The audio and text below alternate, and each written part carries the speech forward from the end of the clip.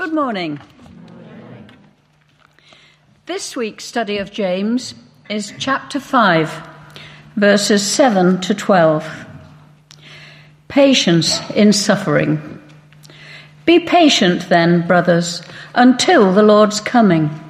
See how the farmer waits for the land to yield its valuable crop, and how patient he is for the autumn and spring rains. You too, be patient and stand firm, because the Lord's coming is near. Don't grumble against each other, brothers, or you will be judged. The judge is standing at the door. Brothers, as an example of patience in the face of suffering, take the prophets who spoke in the name of the Lord. As you know, we consider blessed those who have persevered. You have heard Job's perseverance and have seen what the Lord finally brought about. The Lord is full of compassion and mercy. Above all, my brothers, do not swear, not by heaven or by earth or by anything else. Let your yes be yes and your no, no, or you will be condemned. This is the word of the Lord. Thanks be to God. Good morning. In case you don't know, my name is Chris. I'm one of the leaders here at Dorchester Community Church. If you hadn't gathered already, our title for today is Be Patient in Suffering, continuing our series from the book of James, and this is the penultimate one in the series. Now, if you came to church today looking to be uplifted, when you see the title Be Patient in Suffering, you're probably thinking, I don't think I'm going to be uplifted today. I hope by the end of this talk that you will feel uplifted. Yesterday, I did the walk from Lulworth Cove to Durdle Door up that steep slope. Anyone done that? Yeah, quite a few of you. It is quite a steep slope, probably steeper than it first appears. And when you're climbing on that slope, your legs start to ache, your heart starts to work harder, you start to sweat, and then you start to smile as you hear other people's kids saying, I'm not going any further, you've got to carry me. And you've got to be really persistent and patient in your suffering until you get to the top. And when you get to the top, you have these amazing views of the Lulworth Cove and the Durdle Door. And it's incredible and it's all worth the while. But as you're struggling, it's difficult to be patient because the end never seems to come. Earlier this week, or in the last week, I was meant to be going to the dentist. So it was quite ironic to be having the title Be Patient in Suffering. Fortunately, it was cancelled. But of course, it's got to be rescheduled. But it reminded me of a story about a dentist. A patient was going to the dentist and they were really nervous and just didn't like going to the dentist at all. And they said to the dentist, will you be really gentle with me? And the dentist says, of course, come and sit down and lie back. Open wide, requested the dentist. And as he began the examination of the patient, he said, startled, good gracious, you've got the biggest cavity I've ever seen. The biggest cavity I've ever seen. Okay, replied the patient. I'm scared enough without you saying something like that twice. I didn't, said the dentist. That was the echo.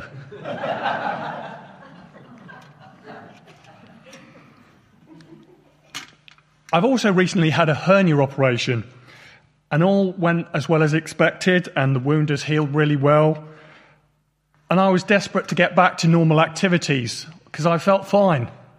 But of course, you're told that you shouldn't do anything for 4 to 6 weeks that's strenuous or lift anything heavy, which is really hard to do when you feel great, but you've got to protect the wound not to tear it open. In other words, I had to be patient and let the full healing take place, which is not easy in so many respects when you're eager to move on. And that is part of what we're going to be looking at today, being patient in suffering and letting the full healing take place. If you watch the programme I'm a Celebrity, Get Me Out of Here, you will know it's a test of endurance, overcoming your fears, putting up with discomforts, putting up with hunger and other people who have irritating habits or behave badly. It's a kind of being patient in suffering, whilst knowing there's a prize at the end of it. Last week, Paul told us how foolish it is if we just live for today, without regard for the future and eternity. This week, we're looking at being patient in our current circumstances or in our current suffering. There are 6 verses in our passage for today, and I had the dilemma, do I try and cover the teaching in all 6 verses, or do I home in on just 1 or 2 of the verses? And the more I looked into this, the more I felt that each verse had something important to say to us. So while some verses will get more attention than others, I hope each verse will speak into our lives and be relevant to us. James in his book tells us to undertake something in each of these 6 verses. And verse 7 and 8 are closely related in that they talk about the return of Jesus.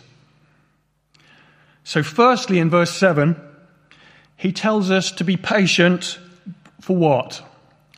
In waiting for the Lord's return. Christians and the Bible teaches that Jesus will be returning to this world one day, and that today is only part of a season. In the same way, a farmer waits for the autumn rain to soften the ground for planting and nourishing his crop. Without the early rain, the seed which he has sown would not germinate at all. Without the late rain in springtime, the grain would not mature. He has to wait for the right time for the harvest to ripen, for the rain to have come. He cannot hurry the process, but he doesn't take the summer off and hope all goes well in the fields. There is still much work to do to ensure a good harvest. In the same way, we need to be patient and wait for Jesus' return. We can't make him return any sooner, but while we wait, there is much work we can do in advancing God's kingdom. Our age of instant everything has caused us to lose the ability to wait. We expect to learn patience instantly, and in our hurry, we miss the contradiction. Moving on to verse 8, Jesus tells us to take courage, for the coming of the Lord is near. Both the farmer and the Christian have to live by faith, looking toward the future reward for their labours. We can't live as if Jesus is never coming back. We need to work faithfully to build his kingdom, for the king will come when the time is ripe. The New Testament is very clear that no man knows the day or the hour when Jesus will return, only God. The New Testament is also clear that the second coming of Jesus is not something for which we can get ready for when it comes. We must be already ready for its coming. The Bible tells us it will be as sudden as lightning across the sky and as unexpected as a thief in the night.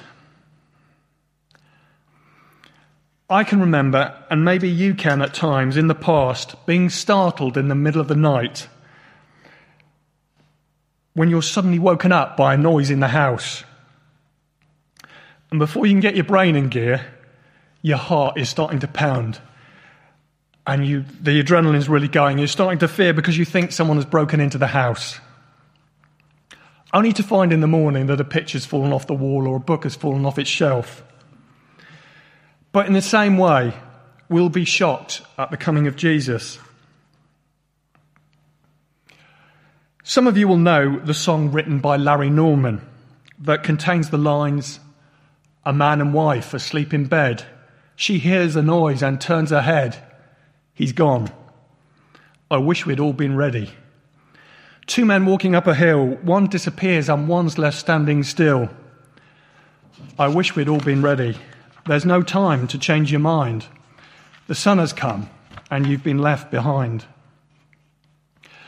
I'm not going to consider the argument whether there is what some believers call a rapture before the second coming of Jesus, which this song suggests, or whether they happen at the same time, but purely to highlight the fact that the second coming of Jesus will take us by surprise, and therefore we need to be ready at all times. 1 Peter 4 verse 7 says, "The end of the world is coming soon. Therefore, be earnest and disciplined in your prayers." God does not see time as men see time. To him, 1,000 years is just a watch in the night.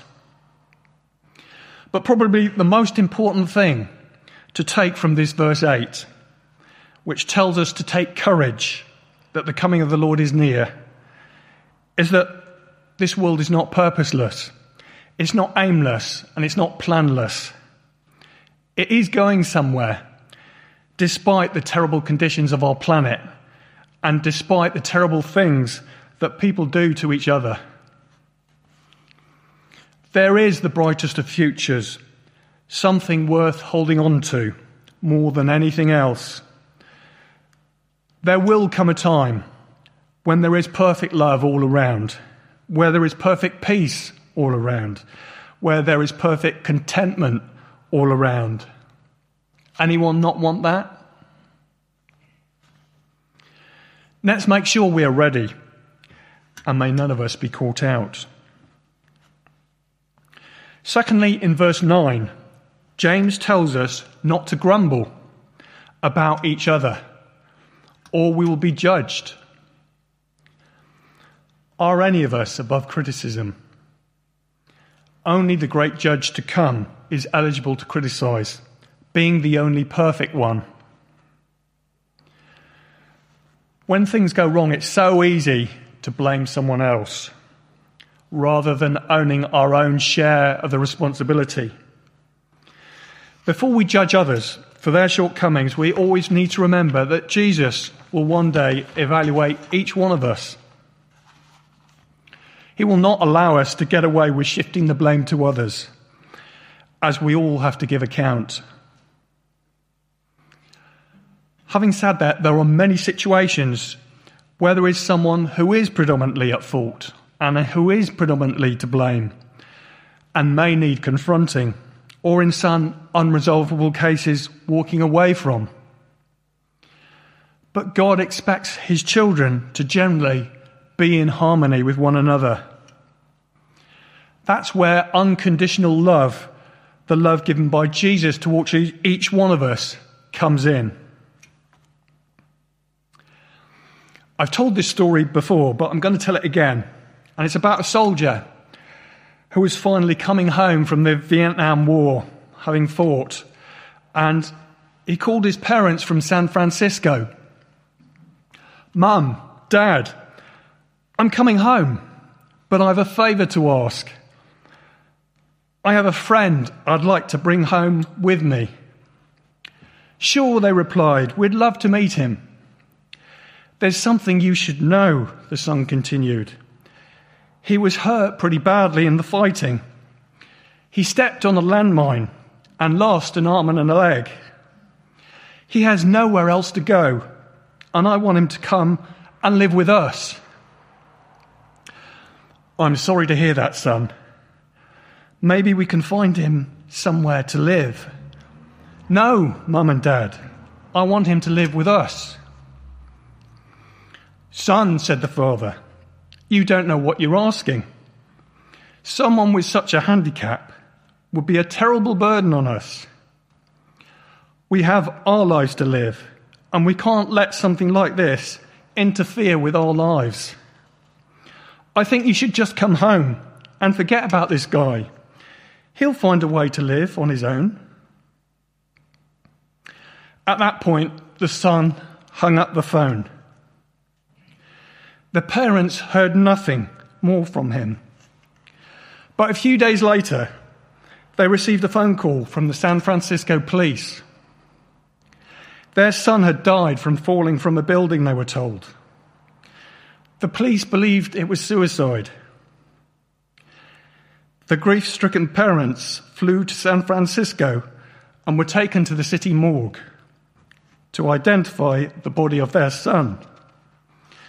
They recognized him, but to their horror, they discovered something they didn't know. Their son had only one arm and one leg. A sad story, but an illustration of what true love should all be about. Loving people, whatever a person's condition or whatever their reaction. That is the love our Heavenly Father has for us and shows to us. It doesn't matter what we've done or haven't done. It doesn't matter what other people think of us. God the Father cannot help himself but love us. And if you're not feeling very loved this morning, you need to know that. God cannot help but love you. He paid the maximum price to save you, and he made you just the way you are. There is no one else quite like you. Don't ever think you wish you were someone else, because in effect you were telling God he's made a mistake, and God never makes mistakes. Life can be tough, and without God it's even tougher, or at times impossible. That's why we've got so many drug addicts, alcoholics, people who commit suicide. Don't grumble about others. Love them unconditionally. Thirdly, in verse 10, James tells us to look at the prophets for examples in suffering. And he highlights in verse 11 to look at Job as a good example. Last week, Paul mentioned Job as someone who had great wealth. Well, just to remind you, the book of Job is a gripping drama of riches to rags and back to riches again. He's a very prosperous farmer with thousands of sheep, camels and other livestock, a large family and lots of servants. Life was good and God had blessed him. After all, God himself claimed that Job in chapter 1 verse 8 was God-fearing, was blameless and shunned evil. Satan the accuser, and our accuser too, comes before God and claims that Job only trusts God because of his wealth and everything that's going well for him. And so God allows Satan to test Job's faith and how real it is. Satan firstly destroys Job's children, his servants, his livestock, his herdsmen, and his home. But unbelievably, he still continues to trust in God. Next, Satan attacks Job physically, covering him with painful boils. And even Job's wife tells him to curse God and die. But Job suffers in silence. Job's friends tell him he must be suffering because of sins he's committed. It's easy to think that we have all the answers, but in reality, only God knows exactly why things happen as they do. Of course, some of our sufferings are down to us and the decisions we make and their consequences. And some of our sufferings are also down to other people's decisions and their consequences. And then there's other sufferings that we have no explanation for.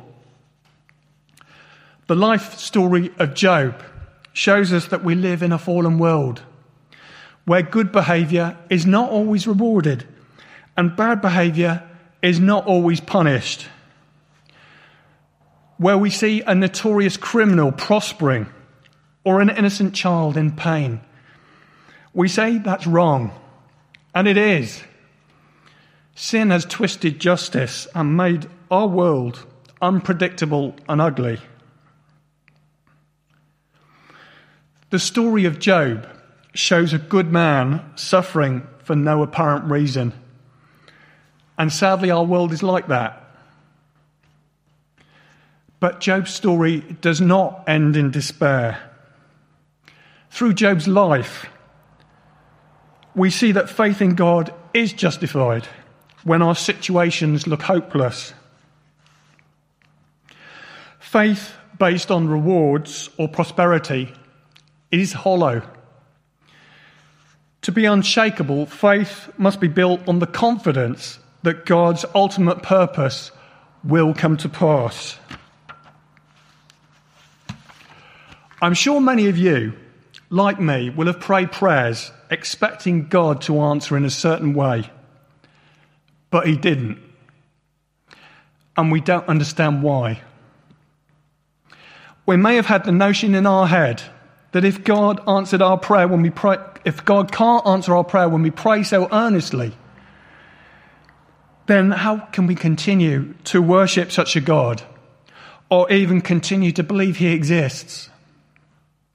I wonder how many of us have ever thought that. God has the big picture of life. He's the Alpha and the Omega, the beginning and the end. How can we possibly understand why God doesn't answer in the way we want? If we don't know what he knows and don't see what he sees. And if God always answered our prayers in the way we want or in our timing, we would in effect be manipulating God and he would no longer be God. That is not to say there is no point in praying, as the New Testament tells us to pray without ceasing. And many of you, I know, will witness to the fact of God answering your prayers in an amazing way. In Job chapter 2 and verse 9, Job's wife says to him, "Are you still trying to be godly when God has done all this to you? Curse him and die." Job replied, "You talk like some heathen woman. Shall we only receive pleasant things from the hand of God and never anything unpleasant?" If I'm honest, I find that quite difficult to hear, because I've always believed God wants to bless us. But sometimes to receive the blessing or understand the blessing, we have to go through the pain or the suffering. We kind of think if we could eliminate pain from the world, that would be a good thing. But would it?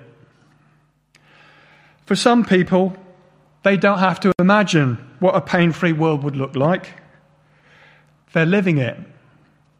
A small percentage of the world have a genetic disorder called congenital insensitivity to pain with anhidrosis, or CIPA as it's known, which basically means they feel no pain.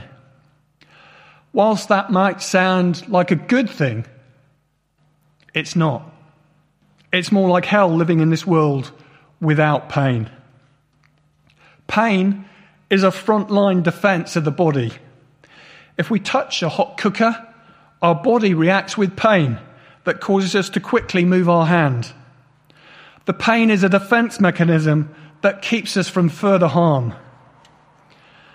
Pain alerts us that something is wrong and we need to stop or seek help.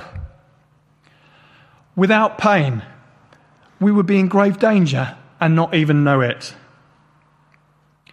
There is benefit in pain when, say, we step on a rusty nail, and if we don't react, we're even more likely to be badly infected. Pain is what causes us to learn and grow. It's not saying that every time we stub our toe, we become a better person. But there are pains that cause us to grow. So in some ways, pain could be said to be a blessing. I know it almost never seems that way at the time, but pain does have a purpose. Sometimes our unwillingness to face our pain is a far greater danger than the pain itself. Think about life. Where were we a year ago, 5 years ago, 10 years ago? What were the catalysts that caused us to grow? To become better at our job? To be a better spouse? What caused us to appreciate life more? To mature from a teen to an adult? Almost certainly, what caused the most growth in our life was some kind of pain. We grow the most in the hard seasons of life. Growth is spurred by failures, losses, challenges, difficult situations, breakups, financial woes, and the result of calamities that hit our life. In other words, pain is what causes us to grow. We might not like it, but it's true. However, there is a difference between pain and suffering. All suffering includes pain, but not all pain is suffering. Suffering being the pain that will not go away, but keeps us in bed, that ravages our body and takes everything of joy from our life. God can still use that for good, but it's difficult to call suffering good. Pain, on the other hand, is good. Pain is meant to be a blessing. It's through pain that we will grow and develop into who God has created us to be. The problem is our culture sees pain as the enemy, sees failure as the end, sees challenges as something to be avoided. Such an attitude leads to a lack of growth. Job came through his terrible pains and heartache, and God once again blessed him with riches and prosperity. In verse 11, James tells us to give great honour to those who endure under suffering. It's always a comfort to feel that others have gone through that which we have to go through. James highlights that the people of God, such as the prophets, could never have done their work and borne their witness if they had not endured under suffering. Matthew 24 verse 13 says, "But the one who endures to the end will be saved." Job is known for his patient endurance, but actually there is a sense in which Job was anything but patient. He passionately resented what had come upon him. He passionately agonized over the terrible thought that God might have forgotten him and forsaken him. But the great fact about Job is that in spite of all his torrent of questioning that tore at his heart, he never lost faith in God. In Job chapter 19 and verse 25, despite of all of his suffering, Job is able to say, "I know that my Redeemer lives." If we are able to say that, whatever situation we are in, whatever suffering we are facing, then we stand alongside Job. Job struggled and questioned, probably like most of us from time to time, and sometimes he even defied. But the flame of faith was never extinguished from his heart. Back in July 2014, over 7 years ago now, some of you will know that I had a double heart bypass. Being fit and healthy, it came as a bit of a shock, more than a bit of a shock. I didn't fulfill any of the main criteria you would expect for someone that would need a double heart bypass. I didn't smoke, I wasn't obese, I wasn't a diabetic, I didn't drink much, I played a lot of sport. The only thing was I had a high cholesterol, and I was starting to get a bit of heartburn. And so I got some investigations, and having had an angiogram, they found that I had a severely narrowed artery and another one that was pretty bad. And having had the surgery, I felt absolutely terrible for the first 3 days. In fact, so terrible that I was thinking, I wish I hadn't gone ahead with the surgery. I wish I had waited until my arteries had blocked up and presumably had the subsequent heart attack. That's how I was feeling. If only I'd realised I just needed to be patient. On the 4th day, I started to feel so much better. And on the 5th day, I was discharged from hospital. And I haven't looked back since. Obviously, I'm grateful to God for bringing me safely through, and grateful for all the faithful people that prayed for me. And now it's as if it's never happened. And I have great respect for the NHS who cared for me so brilliantly. And it was that encouraged me to work for them as I do now. In those first 3 days of feeling terrible, being patient in suffering was furthest from my mind.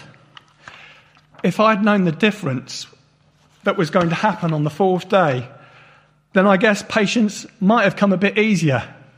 But I didn't know that, and we don't know that when we're suffering.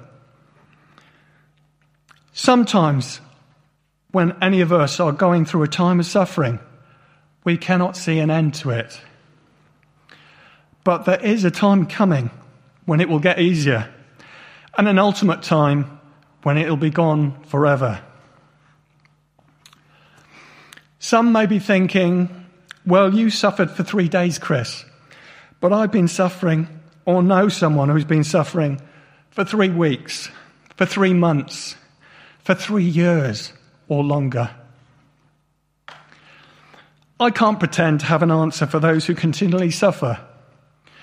The question, why would a good God, a loving God, allow suffering to exist in this world, takes on a whole different and painful reality when we are the ones suffering. The Bible contains a lot of suffering, but surprisingly says very little about it. At least not to the end of why God allows suffering. The Bible chooses to focus more on the response to suffering rather than the cause of it. I could say more about why God allows suffering, but that is more than one sermon in itself. So I'm going to leave it to another time and probably leave it to Roger. And of course, Jesus is the prime example of someone who suffered terribly without deserving any of it.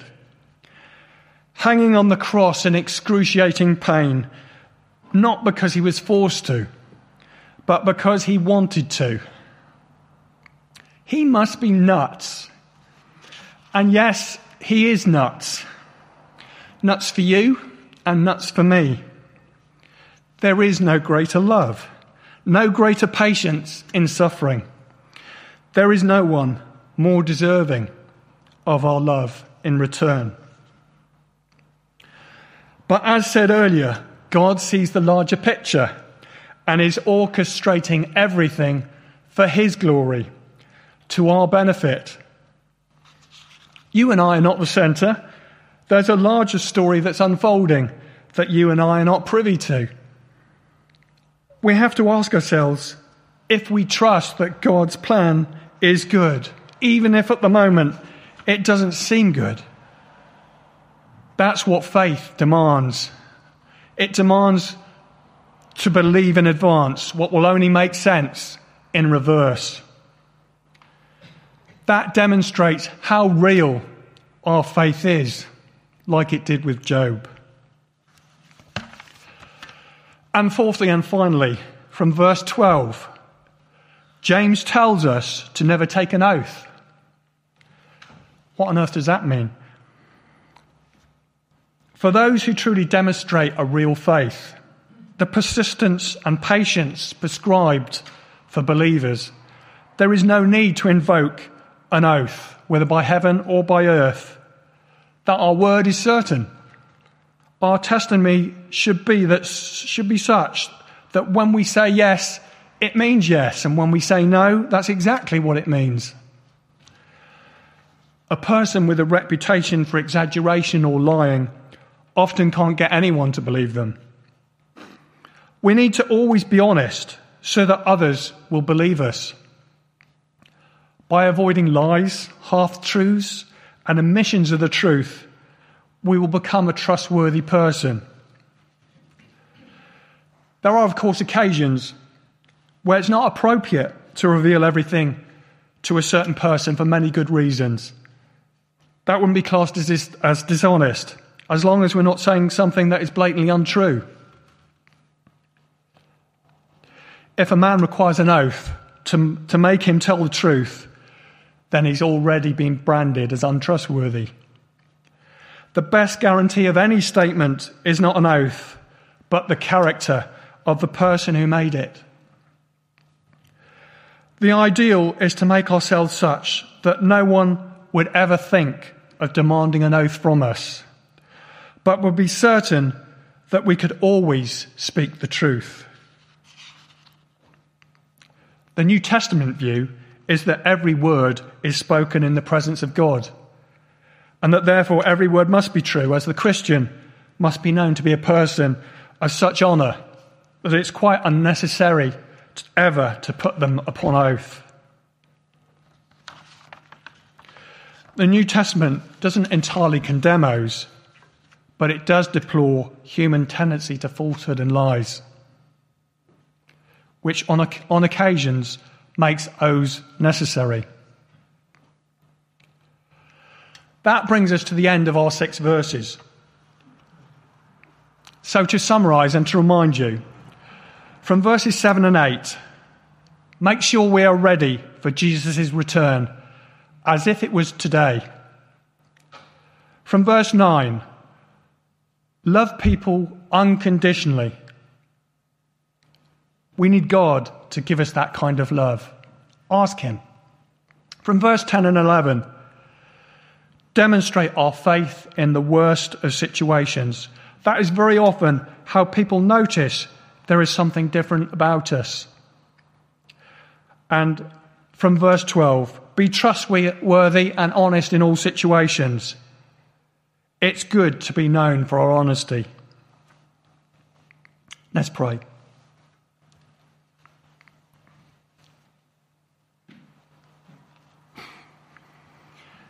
Dear Lord Jesus, thank you for your patience with us.